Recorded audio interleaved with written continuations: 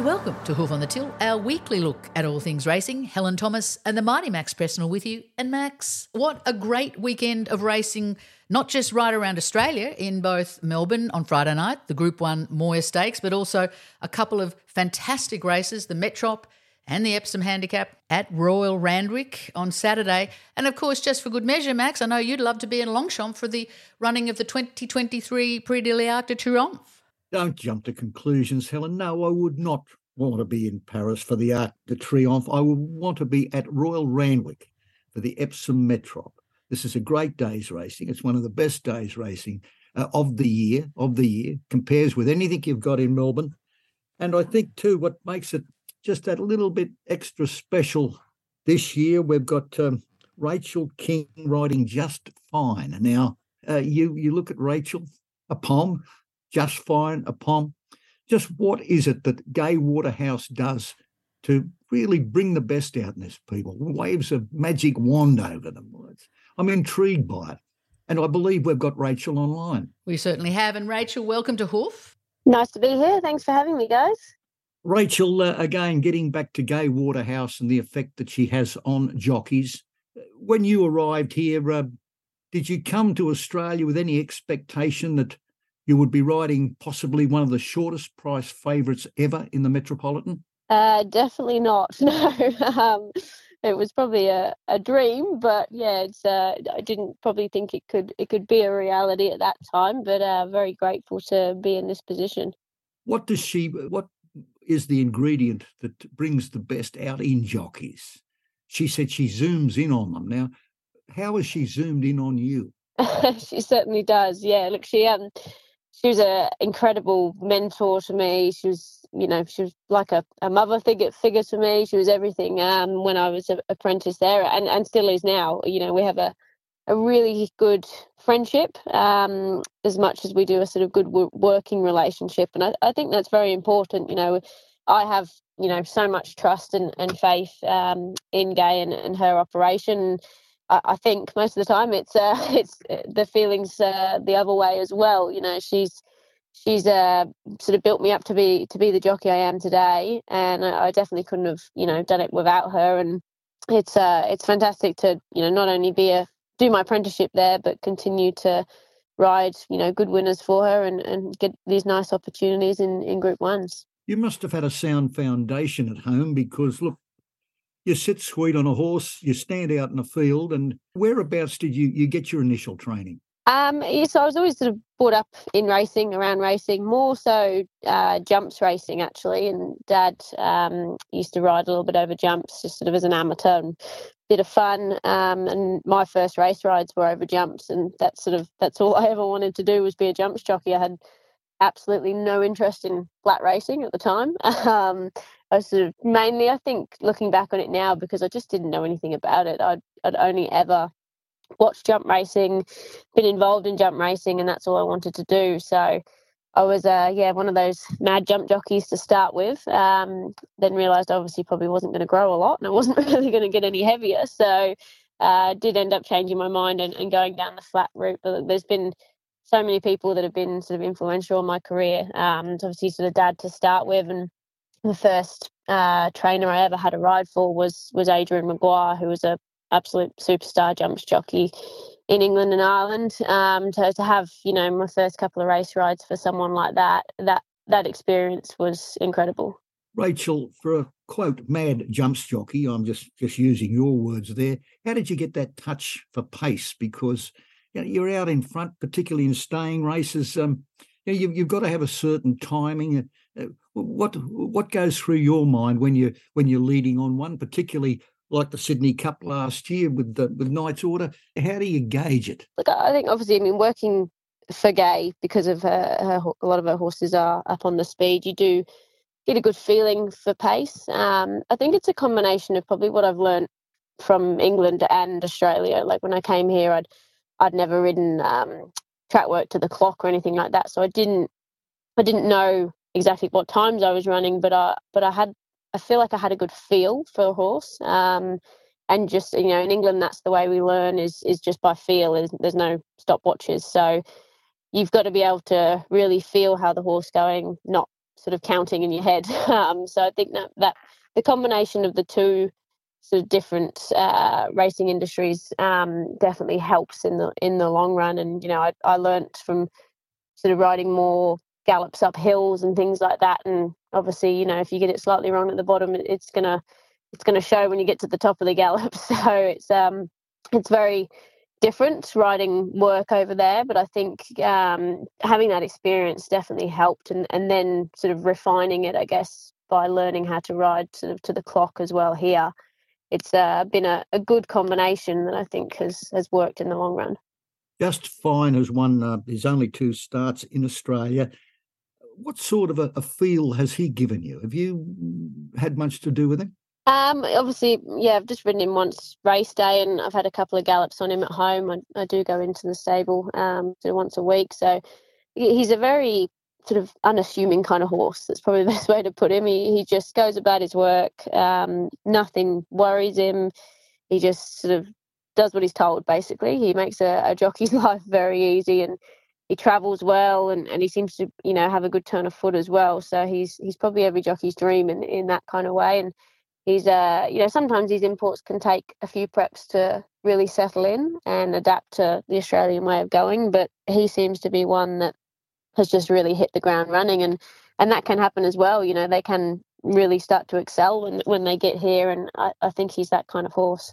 Rachel, what is it that's different about Australia for these horses? I mean, you hear people like yourself, like, trainers like Gai and others that have got the imports say they just improve when they've had a little bit of time on the Australian tracks in the Australian climate. Why? Why is that? I'm not really sure. I don't know if it's sort of one particular thing or a combination. I mean, I guess, it's like us. If a change of scenery can do the world of good, and maybe that's a bit of it. The climate's different. Pace of race, that sort of can help as well. Some horses will prefer, the sort of the pace that we go in Australia rather than England as such. And some imports also, on the other hand, have come here and not gone as well, and not probably shown what they can do when they're in Europe. But, when you get one that does like it and does adapt well, like Just Fine, then it's you can see a real improvement in their form. Rachel, just I'll change the point of attack here and remind you that the last time we travelled in a lift together at Royal Randwick, you rode 100-1 winner. Now, I'm offering my services on Saturday because you're riding 100-1 chance. If it gets a start, it's a reserve now political debate in the Epsom. A very light fee. I will wait and go up or down in the lift with you, just for, let's say, the odds to $20. What do you think? That sounds like a great idea. I'll let you know what time I'll be at the races, and we'll make sure that happens. Rachel, good luck with both the lift ride with Max and also both those rides in those 2 races, if in fact the young So You Think son gets into the Epsom, but particularly on Just Fine as he and maybe even you head to the Melbourne Cup this year. Thank you very much. Yeah, hopefully we can keep going towards Melbourne. That would be great.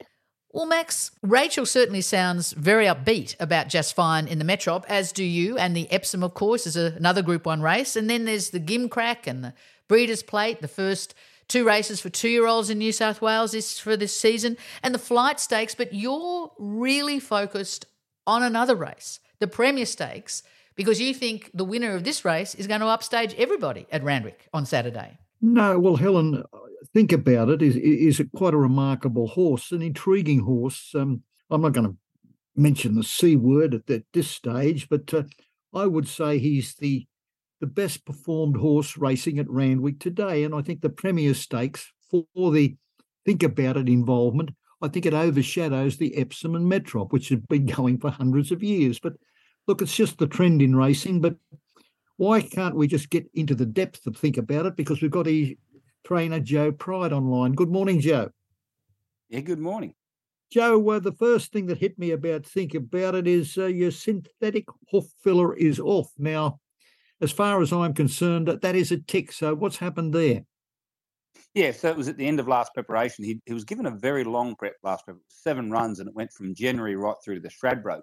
And we were just running out of foot, for want of a better term, by the end of the prep. And we had to use a bit of synthetic hoof filler just to get a shoe on him that would sort of sit comfortably. And for those who don't know, it's sort of almost like a sort of a softer sort of fiberglass sort of stuff that just fills in gaps in the foot so that you can get a nailed-on shoe as I say, in a good position. But it's happy to report this preparation. We haven't needed it, and you're right, it is a tick. You want the hoof to be natural, and that's what we're working with now.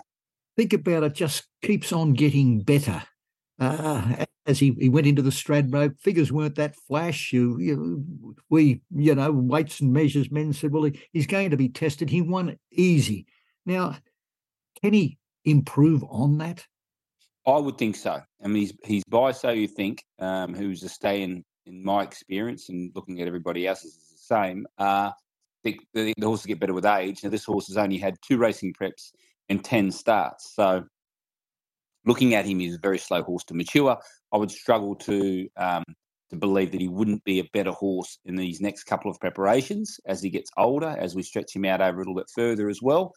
And the manner in which he wins, I guess it's hard for the punters and the ratings guys to keep up with him, because he's only been able to, as any horse can, beat what's in front of him. And going through the grades, people will look back and go, he's only beaten this horse and that horse, but all you can do is win. And that's what he's just managed to do but basically every start of his life.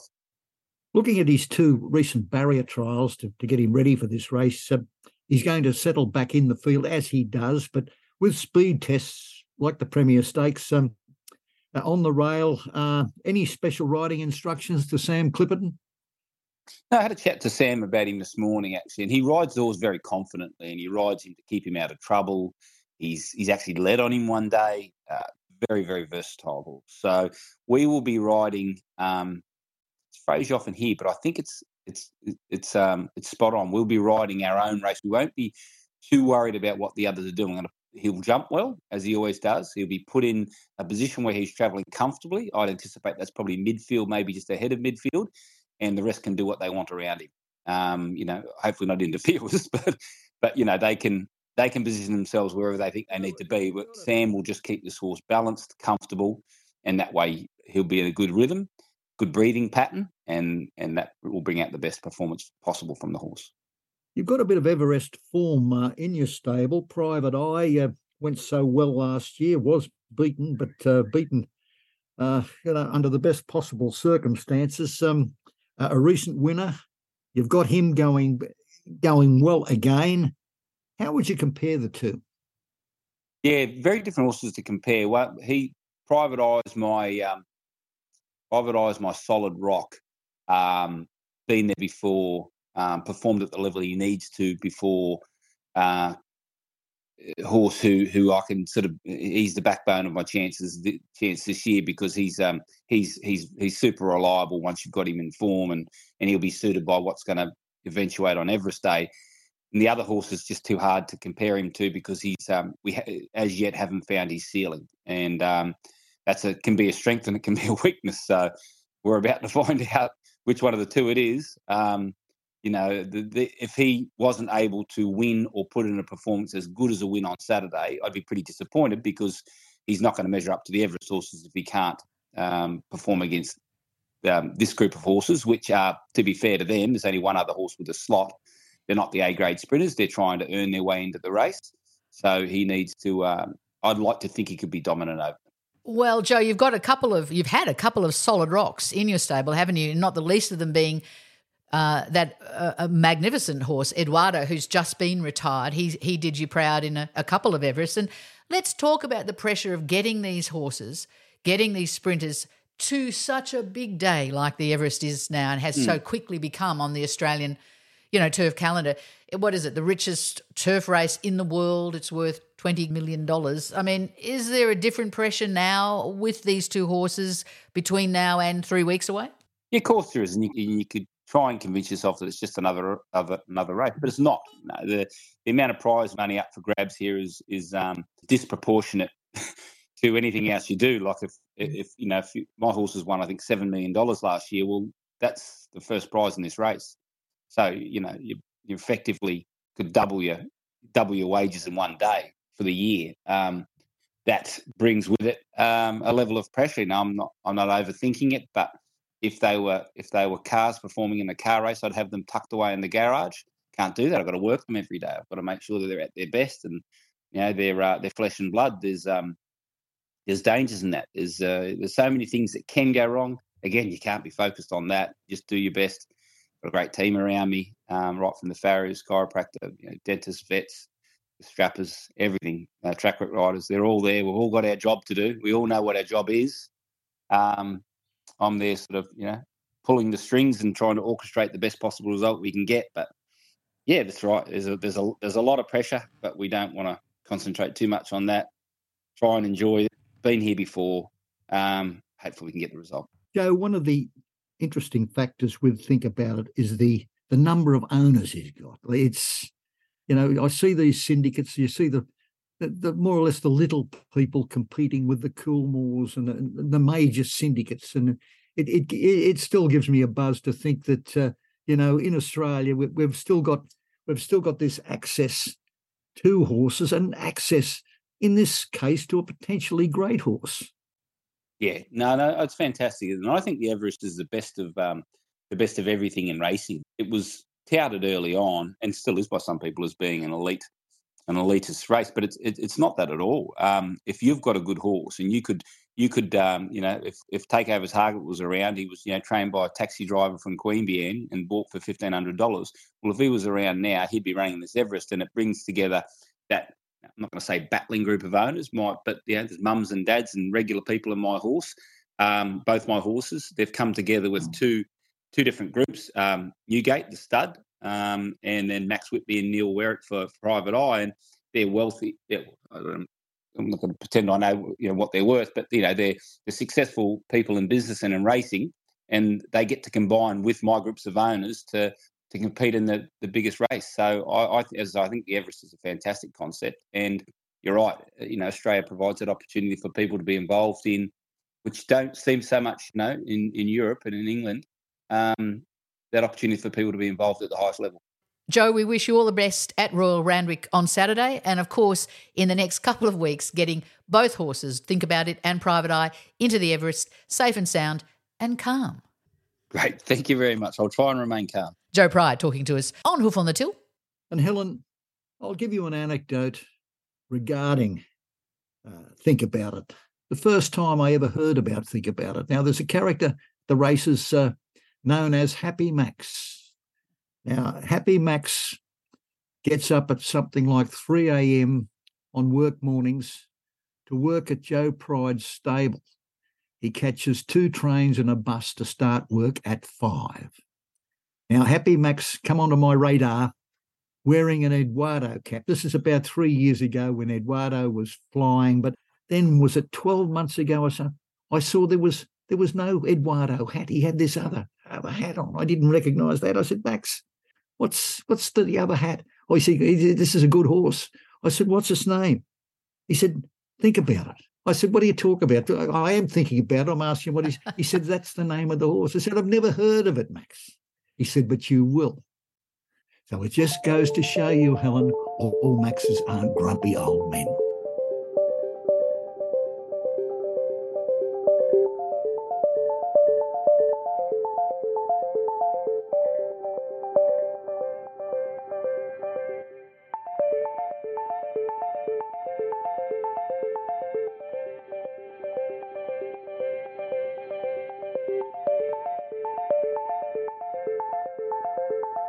Well, Max, let's turn our attention away from that big race day at Royal Randwick and look a little south, because there is an underbubbling story surrounding Sandown Racecourse that's been, probably bubbling away for several years now, but it looks like it could be coming to a head, because there's a very important vote coming up in terms of board members on the Melbourne Racing Club, and that, of course, oversees what happens with Sandown. And one of the big questions is, will Sandown continue to be a racetrack?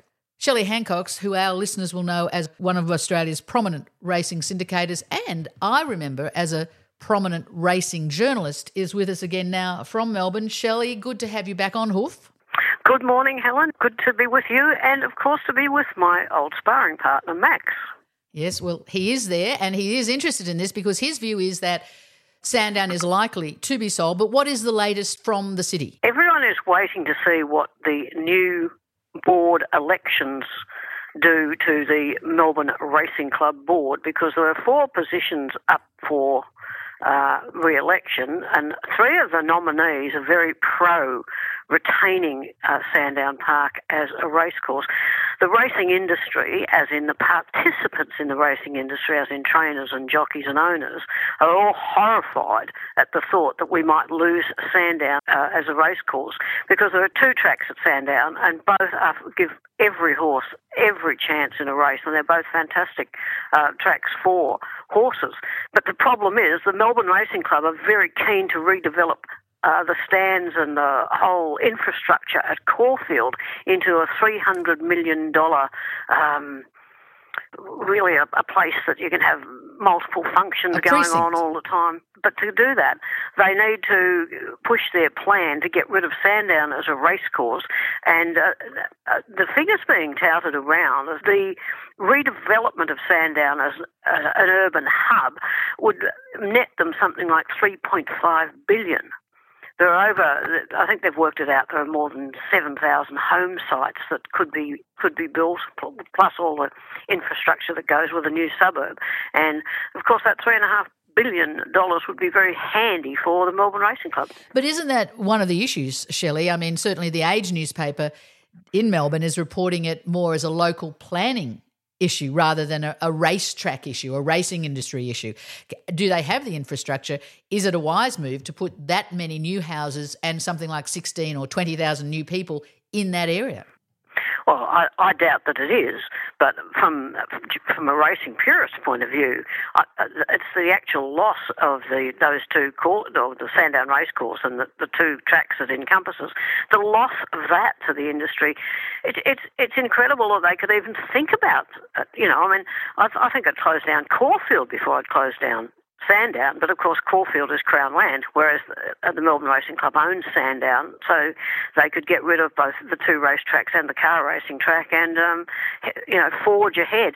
It is, of course, subject to planning permission from the Greater Dandenong City Council, but a lot of people think that the Dandenong City Council are very keen to do this, and it may well, at the end of the day, come back to the Melbourne Racing Club board and the Melbourne Racing Club members who actually get to have a vote on whether racing remains or proceeds in the future at Sandown.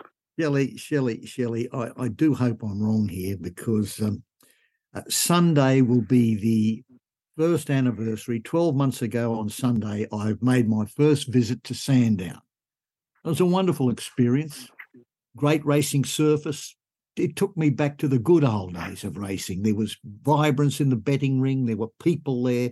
This is what racing was. This is what racing should have been. I was fortunate enough. It's the first time I saw I Wish I Win. And look, a wonderful experience. But Sandown's gone. There's too many people going to get too much money out of this. And look, we in the racing, we can say it shouldn't go and it won't go, but it will. I'm afraid it will. I've seen Rosebery go. I've seen others go. I think Canterbury will go in Sydney, but hopefully not in my time. But I wouldn't be so confident about Sandown lasting that long. And you could talk about councils, you can talk about votes. The big bucks will kick in, and alas, racing will lose another prized asset. Oh, look, Max, I don't disagree with you on that. I just hope it does not come to fruition, and one would hope that Racing Victoria even would say to Melbourne Racing Club, this is absolutely ludicrous to get rid of such a wonderful racing asset. But you're probably right. I mean, you go back 20, 30 years, and the VRC held a lot of land around the Werribee, what is the Werribee Racecourse and Quarantine Centre. They had a lot of land there, but they flogged it off for urban development. And so now sort of Werribee sort of has very little land and just that badly configurated, badly contoured flat racecourse in the middle of it. Shelley, this is obviously a story, an issue we can follow, but just quickly, isn't there a compromise position there? I mean, isn't there some argument that the track, the race track, and certainly the grandstand, which I believe is heritage listed, can be saved, and some land around the track can be used for new development. Helen, I would have thought that's the most logical position to take. There's enough land there that they could sell that off and get the required money for their redevelopment at Caulfield. And again, that's going to be subject to planning permission, and there's a lot of angst and anti-redevelopment sentiment in the local Caulfield community about that at the moment. So, hopefully wise heads will prevail and they'll retain the racetracks and we'll see an urban development springing up around the track, because there is an awful lot of land there that is of no use to anybody except for urban development. But Sandown has so many positives for race horses that you just wonder at wanting to develop the whole lot. Shelley Hancox on Hoof on the Till. And Max, finally, we've been talking about a horse that you think could become not just a terrific sprinter in Australia, but perhaps the world in Think About It. And I think it's worth noting the passing of a former top sprinter in a horse called Magnus, and he became an even better sire in Victoria. He's been standing at Widden Stud and before that Sun Stud for, well over a decade, maybe 15 years. And he had an extraordinary winners to runners rate of something like 72%. And one of the trainers that had a really amazing affinity with his progeny, with his offspring, is our final guest this week, Robbie Griffiths. Yeah, good morning. Thanks, Helen. Thank you. Now, it is amazing, isn't it, the run this horse had as a sprinter himself. I mean, he wasn't the best of his era because he was in a pretty hot era, wasn't he? He was up against horses like Takeover Target, Miss Andretti, Gold Edition. Yeah, and Weekend Hustler. He was probably one of the best horses we've seen, Weekend Hustler, and he ran so many, runner-up and placings to him. So had he been in a different era, he probably would have been, 5, 6-time Group 1 winner and performed so well in Europe too, running third in the King's Stand. So he could travel and he could run, he could handle all conditions, winning on the wet in the Galaxy. So he's been a terrific racehorse, very underrated as a racehorse. And to have that, ability to run in all of those different climates and different countries and perform so well everywhere he went, I think that, that's been fantastic. He's pushed that onto his progeny, the versatility in track conditions and things like that. So, yeah, for him to do that, he was fantastic. Trained in Melbourne, won the Galaxy in Sydney, performed so well in Singapore and Ascot. So he was a terrific racehorse. And as a stallion, 525 winners to date, including 4 Group 1 winners and 17 horses that have won $1 million. Now, you've got 2 of those horses in your stable, or you've had them, and this gets to your quite unusual, quite unique affinity with his family. What was it about Magnus and his progeny, Robbie, that so clicked with you? Oh, look, we loved him as a racehorse, and, we loved Flying Spur. We had luck with Flying Spur, and he had Flying Spur's look, and he had, beautiful family of Scandinavia, and, so that family is fantastic. And, I'm very much into line breeding and Nixon crosses and things like that. So Peter Ford, who helps me in that area, he was a very good match for our mare that we just put to stud, Flourishing, and Not a Single Doubt mare. So when you put them 2 together, you get a duplication of Snippet's Mum Easy Date through Singles Bar, Not a Single Doubt female line, plus a lot of other duplications as well of Danehill, etc. So we thought that was a really good cross, and that was the beginning of Halvorsen, and he's come out and been one of those $1 million winners. So having won respect and appreciation for Magnus's ability, his pedigree, and thinking of being compatible with our broodmare, that started the ball rolling, and we were so happy with him. We continued to buy them and breed them and so on, and we've ended up with 2 of his best $1 million winners. So it's been a fantastic journey. It's intriguing, Robbie, to hear about how you blended Magnus with broodmares, because with so many stallions, the mares are a vital aspect of what is produced, and you see stallions perhaps with ability, but they aren't serving the right mares. And you were talking about nicks and tucks there, but obviously that's the skill of it, to get the value out of breeding from a horse like Magnus. Yeah, well, I'm sure that, there's a lot of stands that don't succeed in different environments because they're not always compatible to what, is there at the time, and we've seen some stands very successful overseas and not in Australia, and vice versa. So I think that that's a big element of all stallions and broodmares for that factor. So we're very particular on what we think suits the mating, and doing that, he was a perfect cross. So so it just worked to go to him, and then he proved to be a success. So that just rubber stamped it all and confirmed what we were doing was the right thing. Robbie, how will Magnus be remembered as a stallion in Victoria? How important has he been? I think he's been incredibly important to the Victorian economy, because a lot of our stands get whizzed off to the hunter, and he stayed here. He's maintained a dominance of winners in all conditions, all distances. And I think that, there's so many people that, we all shoot for the stars and want to be there, but to have horses that can win races and be durable on all conditions and all distances, and is something that we all want to achieve. And he's achieved that for so many people. There's very few Magnuses that don't succeed on the track, and it's just a level of what success they get to. So for those that want to buy a ticket in the lottery, so to speak, he's been such a great serviceman to them. And I think that he's going to be very sadly missed, because stands like that are very, very hard to find. Max, I have to, in the interest of full disclosure, say here that we bred a filly by Magnus, and Robbie Griffiths just happens to have her in the stables right now, don't you, Robbie? Absolutely, Helen, and we'll, in the best interest of protecting the owner's discretion here and privacy, we won't mention her race name yet. But she's a lovely filly, and she's got the right sort of nicks and cross in her pedigree, so we're waiting for her to develop, but we're looking forward to her carrying on the legacy. Let's hope she can, Robbie, and thank you so much for your time today. Thank you, Helen. Thank you, Max. Robbie Griffiths talking to us from his stables in Melbourne, and of course Robbie is the current president of the Australian Trainers Association. And that's it for this week's podcast, but hopefully you'll join us again next week when one of the issues we'll tackle is early 2-year-old racing.